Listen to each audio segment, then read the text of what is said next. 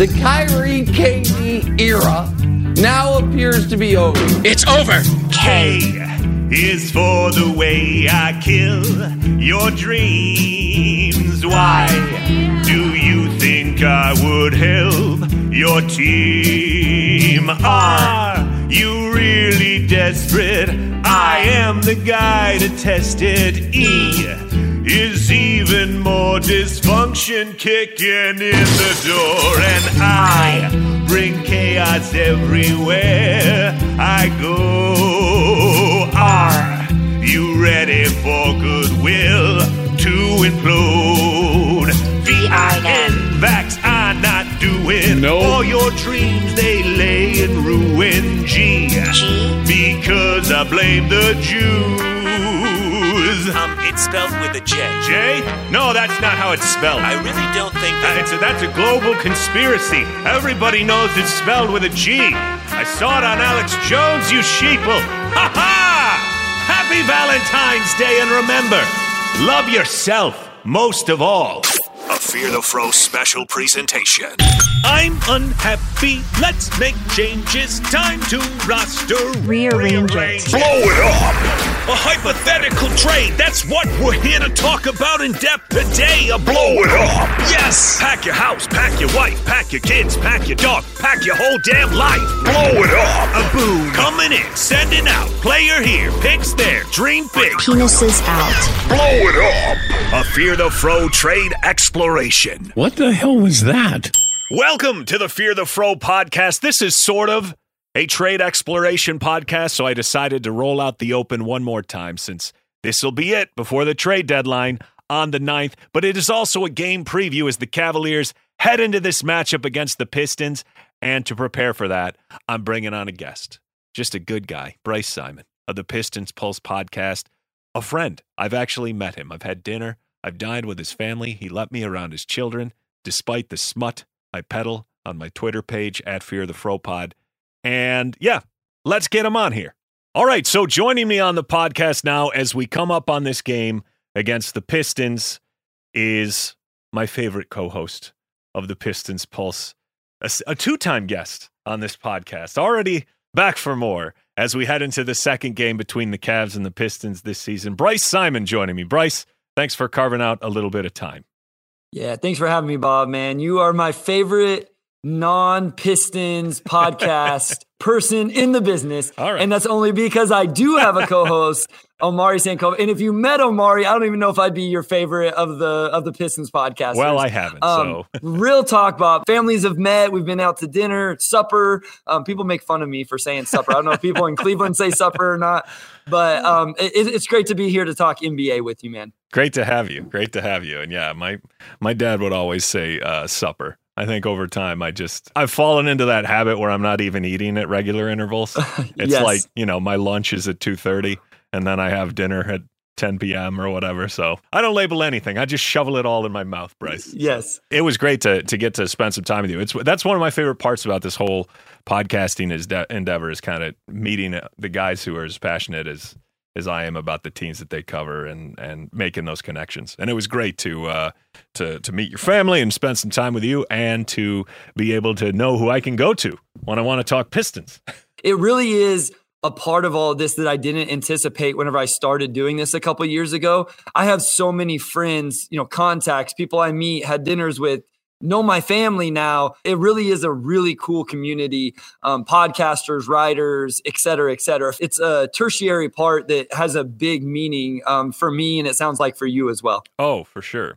As we approach the trade deadline, coming up on Thursday here, for the Pistons, I think the thing is people look at them, they look at where they're at in terms of, this season is more of a rebuilding, developmental type season, and they wonder, is there anything to be had there? Is there opportunities to pluck guys that make sense for both teams? I was curious as to what you're hearing as we walk up to this deadline in terms of the names most likely to be moved, if any, for the Pistons, and maybe some of the rumors that either interest you or annoy you in terms of just saying, okay, that's not realistic at all. The Pistons would have no desire to do that. Is there anyone on your roster that you expect to be on the move before the deadline? So there's a couple names that aren't super interesting that I don't think are on the roster post-trade deadline, and that's Nerlens Noel and Corey Joseph. So if we just want to start with names that I'm like, I don't think these dudes are on the team, those are two of them. And the thing though is, Bob, like, I'm not even sure it's trades. Like, they may just have to buy those guys out because there isn't a trade to be had. We had Keith Smith. If you guys don't know who Keith Smith is, he's incredible. He's all over Twitter at Keith Smith NBA. We had him on the pod a couple weeks ago, and he was like, we were like, what's the trade market for Nerlens Noel? He's like, the buyout market. That's the market for Nerlens Noel, is the buyout market. I think maybe there could be a second round pick there somewhere. But the hot names, Bob, are Bojan Bogdanovic and Alec Burks.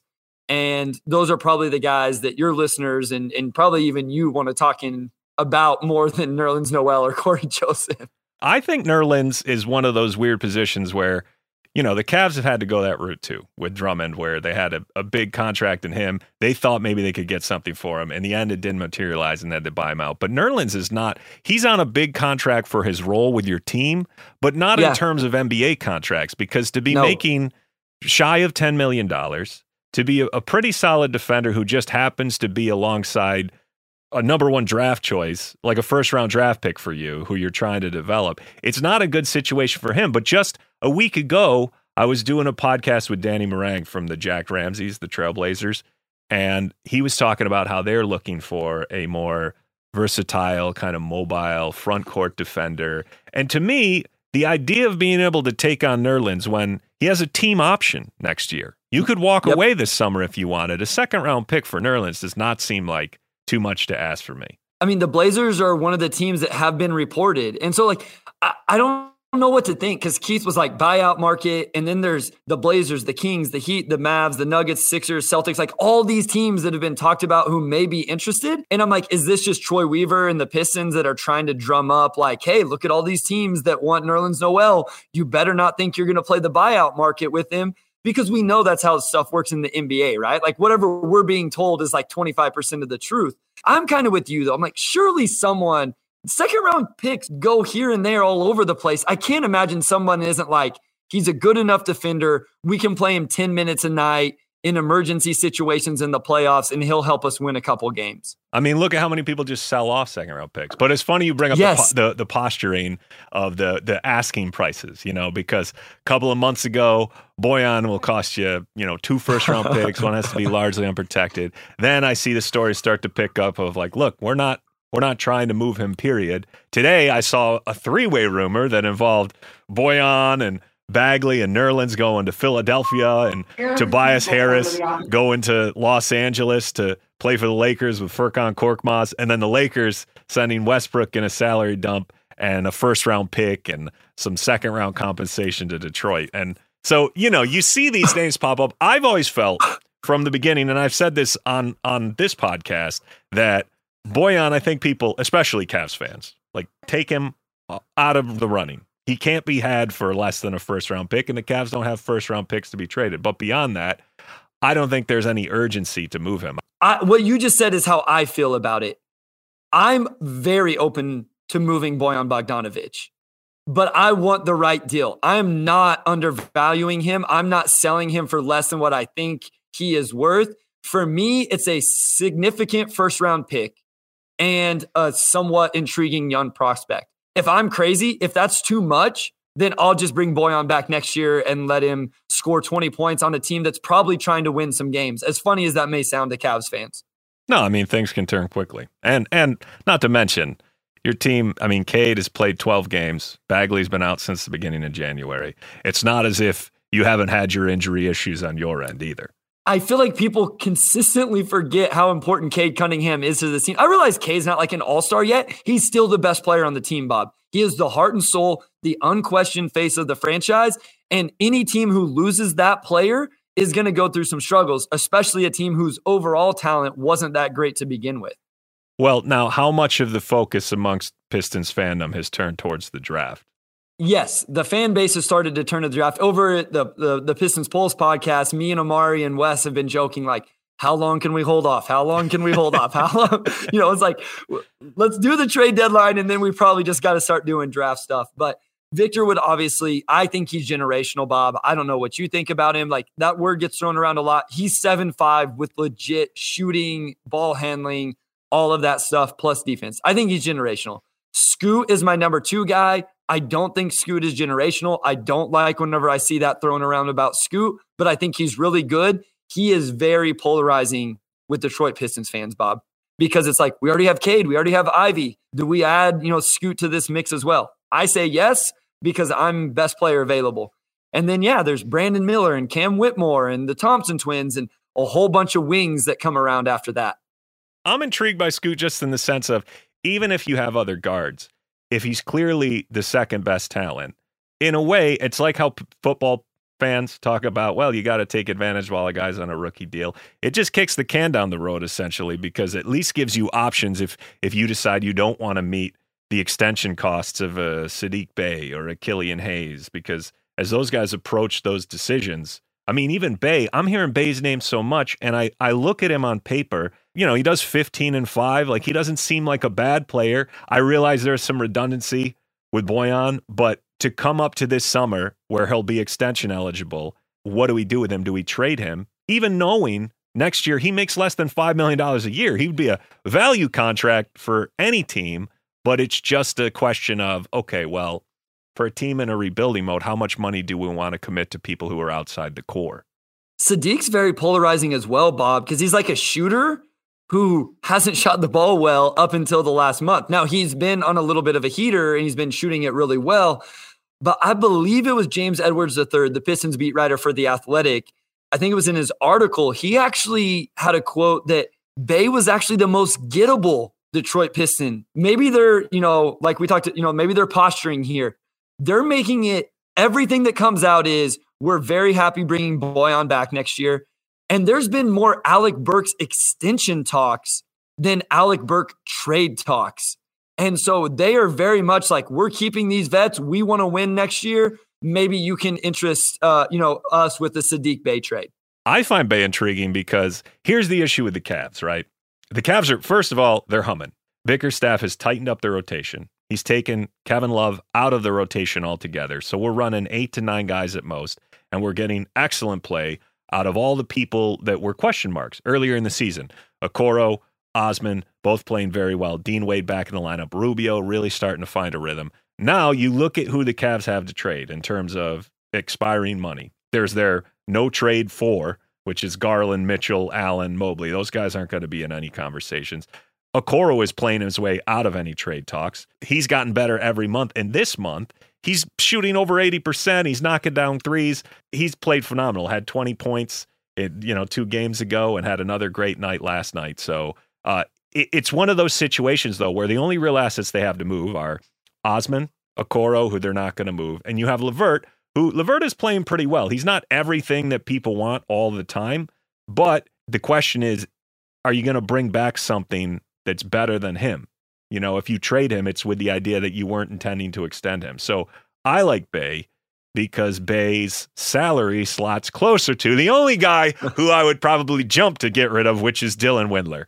And I can't see, Windler in a second. Would that get it done?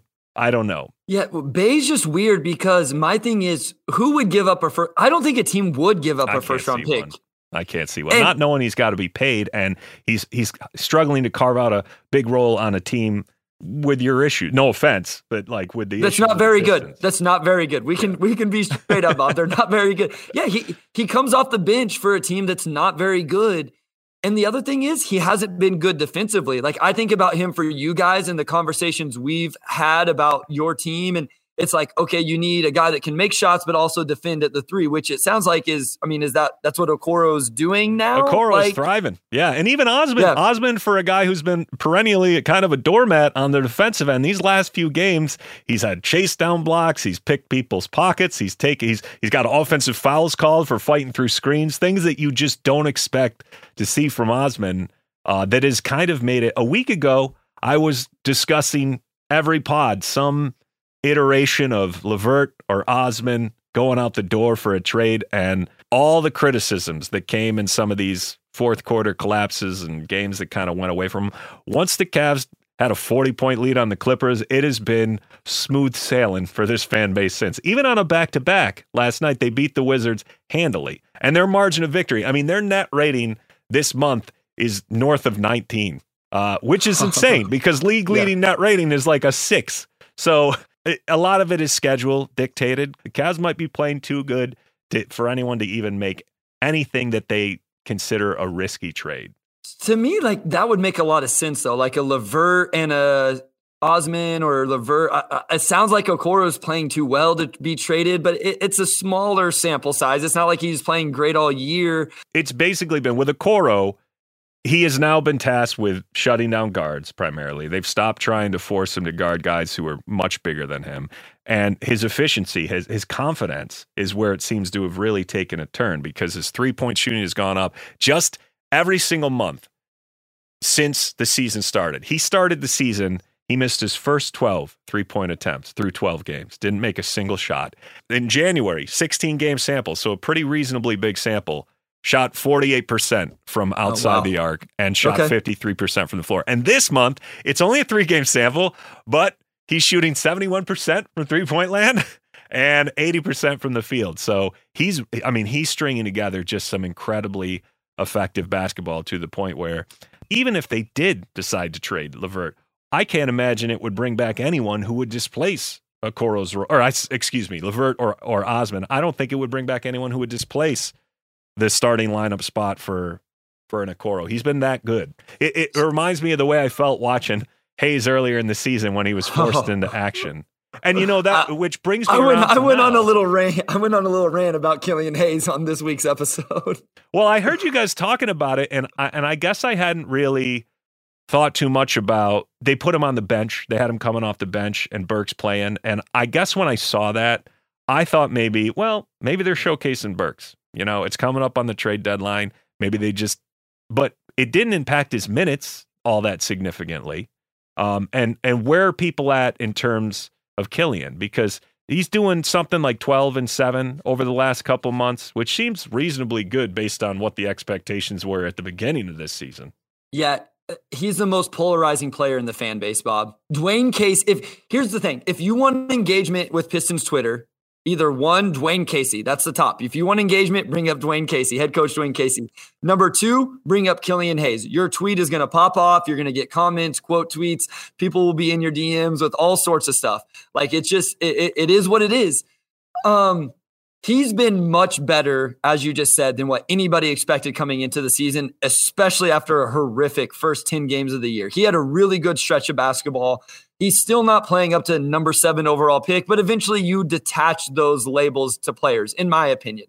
I think he can be a really good second unit point guard in this league. He hasn't been great the last 10. He actually had a really good game on Monday night. He truly did play well, but the fan base freaked out. They moved him to the bench. The lineup needed, it just needed a change, Bob. It wasn't the only thing. Bey was starting, and he moved Isaiah Stewart back into the starting lineup after he had set out with injury. The thing that people freak out about with Killian Hayes is, and this is what I really got heated on the podcast, was they think he just has to be in this perfect vacuum of a situation. You got to have him with the lob threat. You got to have him with shooters, or it's just completely unfair to him. And me and Amari's point was, not every role player gets to play in their absolute perfect vacuum of a situation. And if Killian still can't be good no matter what the situation is, then how good of an NBA player is he? So he's just very polarizing. I still am intrigued by him, and I love the improvements we've seen this season.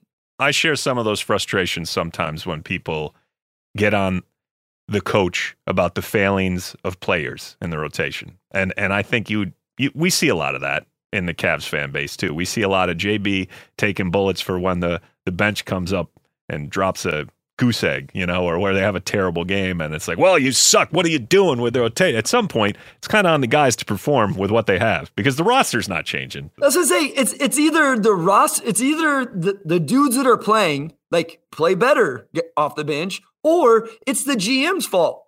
Give coach better players. And I'm a coach, so I feel like sometimes I'm like, man, I'm this must be biased. I'm a coach, so I see it from this perspective, and I'm with you. It's funny that the Cavs are as good as they are, and the fan base still is going to. I had a question because if you guys play the Boston Celtics, who guards Jason Tatum? Well, I think you would see kind of a group effort. I mean, in earlier parts of the season, the Cavs did win twice against the Celtics already this season. So you saw them doing a lot of switching. You'll have LeVert will take his task there. You'll see Okoro didn't do it a ton. You got a lot of Mobley taking Tatum, depending on if they would try to deny him the ball a lot. And then if he'd get it, I mean, he saw a variety of looks, essentially. And that was still at a point where Lamar has kind of found his way out of the rotation. But earlier, we went through a stretch where JB was starting him in large part to match him up against guys like Durant and Giannis and Luka and some of the bigger wings. So I think you'll see a lot of Okoro, you'll see a lot of LeVert, and you'll see a lot of Dean Wade, with Mobley taking him for stretches too. Mobley, he's all over the place. Like he's really had an unbelievable 2023. His usage is now up over 24% this month. It was up over 20 last month. This was for a guy who was barely getting to double-digit shot attempts. And in the past month and a half now, I know it's not a half a month, February 7th, but when we're taping this, but still, he's become a much bigger part of their offense. And part of that is because Mitchell has been fighting through this groin injury. His numbers have somewhat fallen off a cliff, but it almost seems as if it's coming at the benefit of the offense as a whole, because the ball is moving.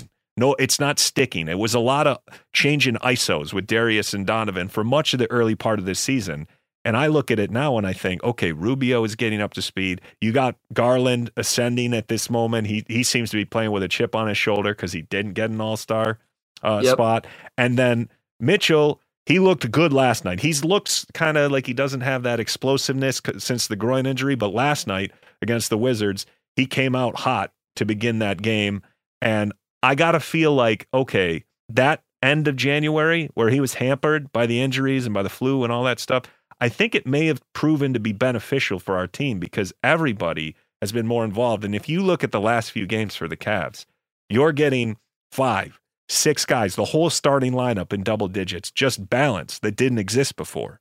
No, I love it. Like sometimes it's funny how that will happen where a little injury or, a little tweak here and there, it opens it up for the rest of the roster. And then, maybe Spida sees like, hey, these guys have a little bit more to their game or just allowed them to get some confidence, right? Like they had to take on that usage and they got confident.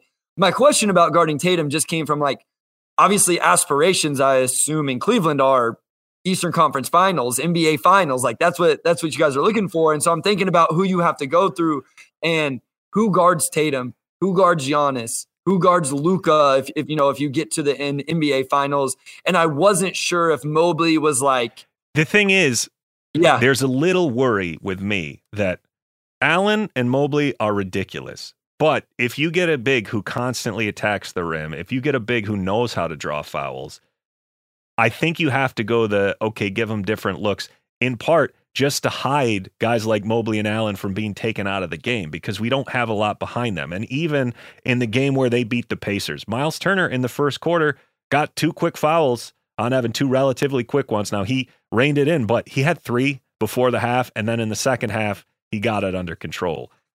In general, I don't want to put him in a position where he's tasked as the primary defender having to stop because so much of his ability comes from catching guys unaware, his quick rotations, how savvy he is. And you don't unlock all of that stuff. I mean, you can make guys have difficult looks all the time. But the other interesting stat to see, and I don't have the numbers in front of me, but what Isaac Okoro is doing with the primary wing guys right now, what he's holding people to, whether it be, Ja Morant or Drew Holiday or some of these elite guys, has been unbelievable to the point where he's found a way to stop fouling too. He was struggling early in the season where he was playing too physical, and that hasn't been an issue since he's put into the starting lineup to the point where you look at it now and you're like, okay, between his work on the perimeter, between Mitchell's long arms and ability to get into passing lanes, and between what Allen and Mobley together are doing, it's very promising. I feel very good about that. Now, Boston didn't have Robert Williams when we played them either time. So he's back into the mix. Who knows what, but to me, if they get home court advantage in the first round of the playoffs, which they're now in thanks to, Brooklyn falling to the Clippers last night, and seemingly, I mean, if Durant's out for much longer, I think the Cavs can take control of that. And then you get to the second round, in my book, it's house money. There's no easy Okay. matchups in the second round. If you have to face Philly or Milwaukee, who appear to be in the same part of the bracket at the moment, then they've got two monster bigs that are going to be difficult for anyone to stop. If you have to face Boston, yeah, you beat them twice in the regular season, but that's the regular season. I feel great about this tighter rotation from JB. And for all the bullets that Bickerstaff has taken, I don't think it's an easy thing to take a Kevin Love and just pluck him out of the rotation altogether, especially in the final year on his contract. So for JB to do that gained a massive amount of respect from me, because I did feel like he was running him when he was very ineffective for far too long. But whatever it took, at some point JB decided, listen, we're gonna prioritize Dean. We're gonna give him the first look, and it's paying dividends right now.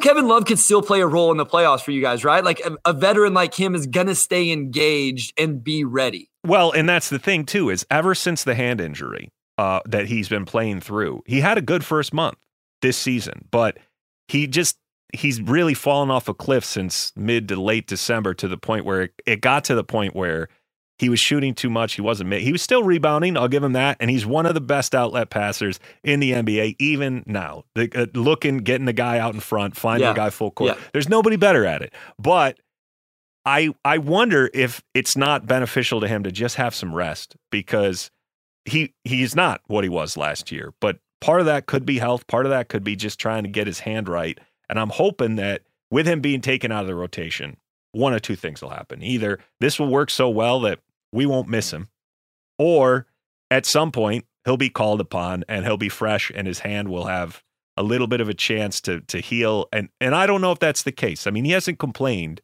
but my hope is that this rotation will work so well that we won't even be second guessing these choices. There's already been talks that they would extend him in the offseason. They'd sign him to a new deal, which I'm assuming would be at a very cheap price because of his I hope age. so. But when a guy's on a $30 million contract, there is a big chunk of the fan base that's like, well, shit, we're not even playing him. Should we try to bring back a couple of rotation players? $30 million, you could absorb Burks, Noel, and you could take multiple guys. Can we find someone who's trying to get off money? But there's not as many teams that are looking to just take on massive expirings anymore. I don't know who that team around the league, like the Spurs the Spurs already have money. I think the Spurs need to bring. Yeah, they're going to have to get to the salary floor. Yeah, anyone who takes him on, I think you have to find a team that has an asset they're trying to get off, like a Gordon Hayward. Maybe they don't want to pay him the final year of his deal, or a player that is just on a huge bad deal, but it might be slightly more productive than Love. And Ben Simmons. Oh God. Obviously that fits the criteria, but that is not what we're looking for. That's not what I'd rather just keep Kevin Love on one of those courtesy contracts next season. What did you think of the Kyrie trade, by the way?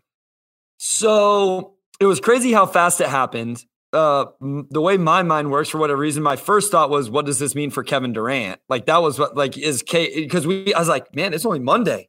They have time to go trade Kevin Durant now too if KD's not happy. I think what it speaks to, because Kyrie's still a good on-the-court basketball player, right? Yep. The return wasn't, I think Brooklyn probably got as much as they could, would be my guess. It's crazy to me that's all you can get for Kyrie Irving. It just speaks to all the other stuff around Kyrie. I think it also speaks to how less valuable players are when they're on an expiring contract like Kyrie is. I've heard a lot of really good points about the Mavericks with Kyrie. Everybody's like, oh, they went all in. And yes, they gave up a 2029 first and a couple of really solid rotation players.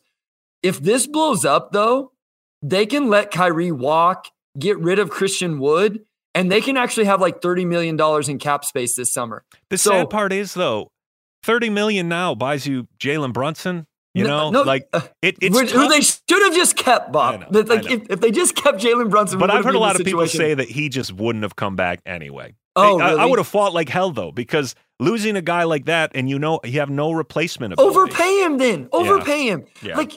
And maybe he just didn't want to play with Luka. Well, maybe he wanted his own team that he got to run. Yeah. If that's the case, and I know his dad works for the Knicks, they hired him probably to get Jalen in there. But even so, I don't know if he would have. That's what I hear from a lot of Mavs fans, is them say well, I don't think he would have come back here anyway. But I would have promised that guy whatever I needed, because it's one of those scenarios where you can't let a guy walk off the books even, because then you don't even have that money to work with when you're over the cap. I also saw on Twitter just before we started recording, and I have no idea who it came from, so it could be not good, but that they were in talks with like the Suns about trying to bring in DeAndre Ayton. Now, do they have the assets to do that? I don't know, but all of a sudden, like that gets interesting. That team plays no defense. They're not guarding anybody in Dallas the rest of the year. No, I mean, they definitely, since giving up Finney Smith and Dinwiddie, I just keep hearing them talk about, well, we've got to address some defense around these guys. Like getting buckets is not going to be a problem with these two guys here. But I kind of felt, I looked at it like this. This is what I said on the podcast. The Cavs were in a very similar situation with LeBron's first time in Cleveland. They got too good, too fast. They didn't have good draft picks to use. They didn't have salary cap space because they spent a ton on Larry Hughes. And from there, they were just shuffling deck chairs until eventually LeBron dipped. Is Kyrie a lunatic? Absolutely. Is he a good basketball player? Absolutely. Is it a huge risk? Yes. But if anyone should be taking it, it's somebody who can rationalize it as, we did this to keep Luka happy and hopefully prevent him from leaving. And you got to assume that Luka signed off on it. So you can at least go like, Luka, you said you were cool with it. We did this for you. Give us another chance to, find somebody. It's so funny you brought that up because I was listening to, I think it was the Low Post.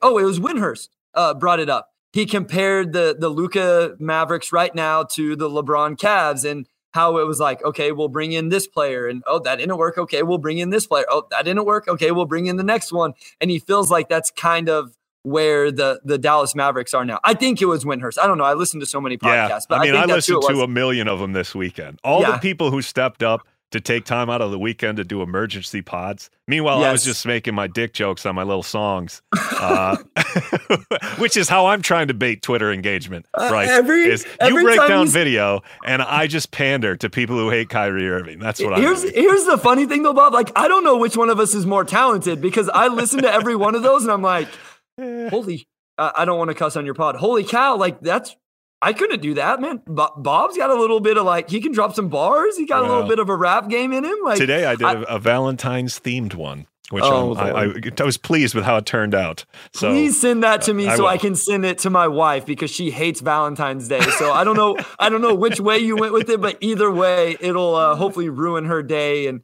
I'll get a good laugh out of it. So. All right. Well, Bryce, I can't thank you enough for coming on the pod with me. I'm looking forward to the game tonight, regardless of the outcome, and I hope nothing but good things for the pod for the remainder of this season. And I'm hoping for some action. It doesn't have to be our teams. I just want some fireworks before the trade deadline. So absolutely. Once again, at Motor City Hoops on Twitter and the Pistons Pulse podcast. Check it out. It's Bryce Simon doing once a week. What days do you drop?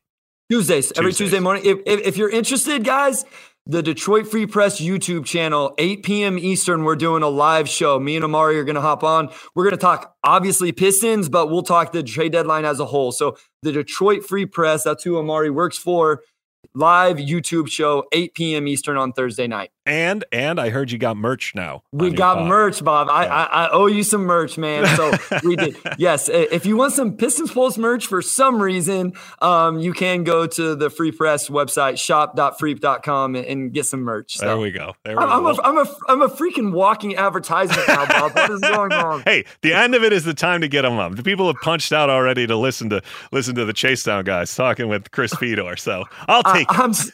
I'm so embarrassed of myself right now. I'm sorry to everybody listening. All right. Well, Bryce, thank you for joining me. Hopefully we can do this again in the future. Absolutely. Absolutely. All right. Okay. So there we go. That's the podcast for today. Just a look ahead to the Pistons game. I have got one in the clip if we do an emergency podcast due to any trades going down. But with this cream puff schedule, and notice I didn't say that until Bryce was already gone. But with this light schedule, I felt like we could do this one before the game because I didn't want to bring Bryce on after what I expect to be a drubbing by the Cavaliers. Fingers crossed, anyway. So thank you for joining me on the Fear the Fro podcast. And if you do anything to support this podcast, to support Bryce's podcast, The Pistons Pulse, please leave a review, leave a rating. It helps. It definitely plays a part in getting it seen by more people and making sure that my slanderous songs about Kyrie Irving make it to as many eardrums as is humanly possible. I am Bob Schmidt, the voice of Fox Sports Radio, lifelong Cavs fan, and this is the Fear the Fro podcast. Happy pre-Valentine's Day. I'll go out the same way I came in. Kyrie. A love song. The Kyrie KD era now appears to be over. It's over. K is for the way I kill your dreams. Why do you think I would help your team? Are you really desperate?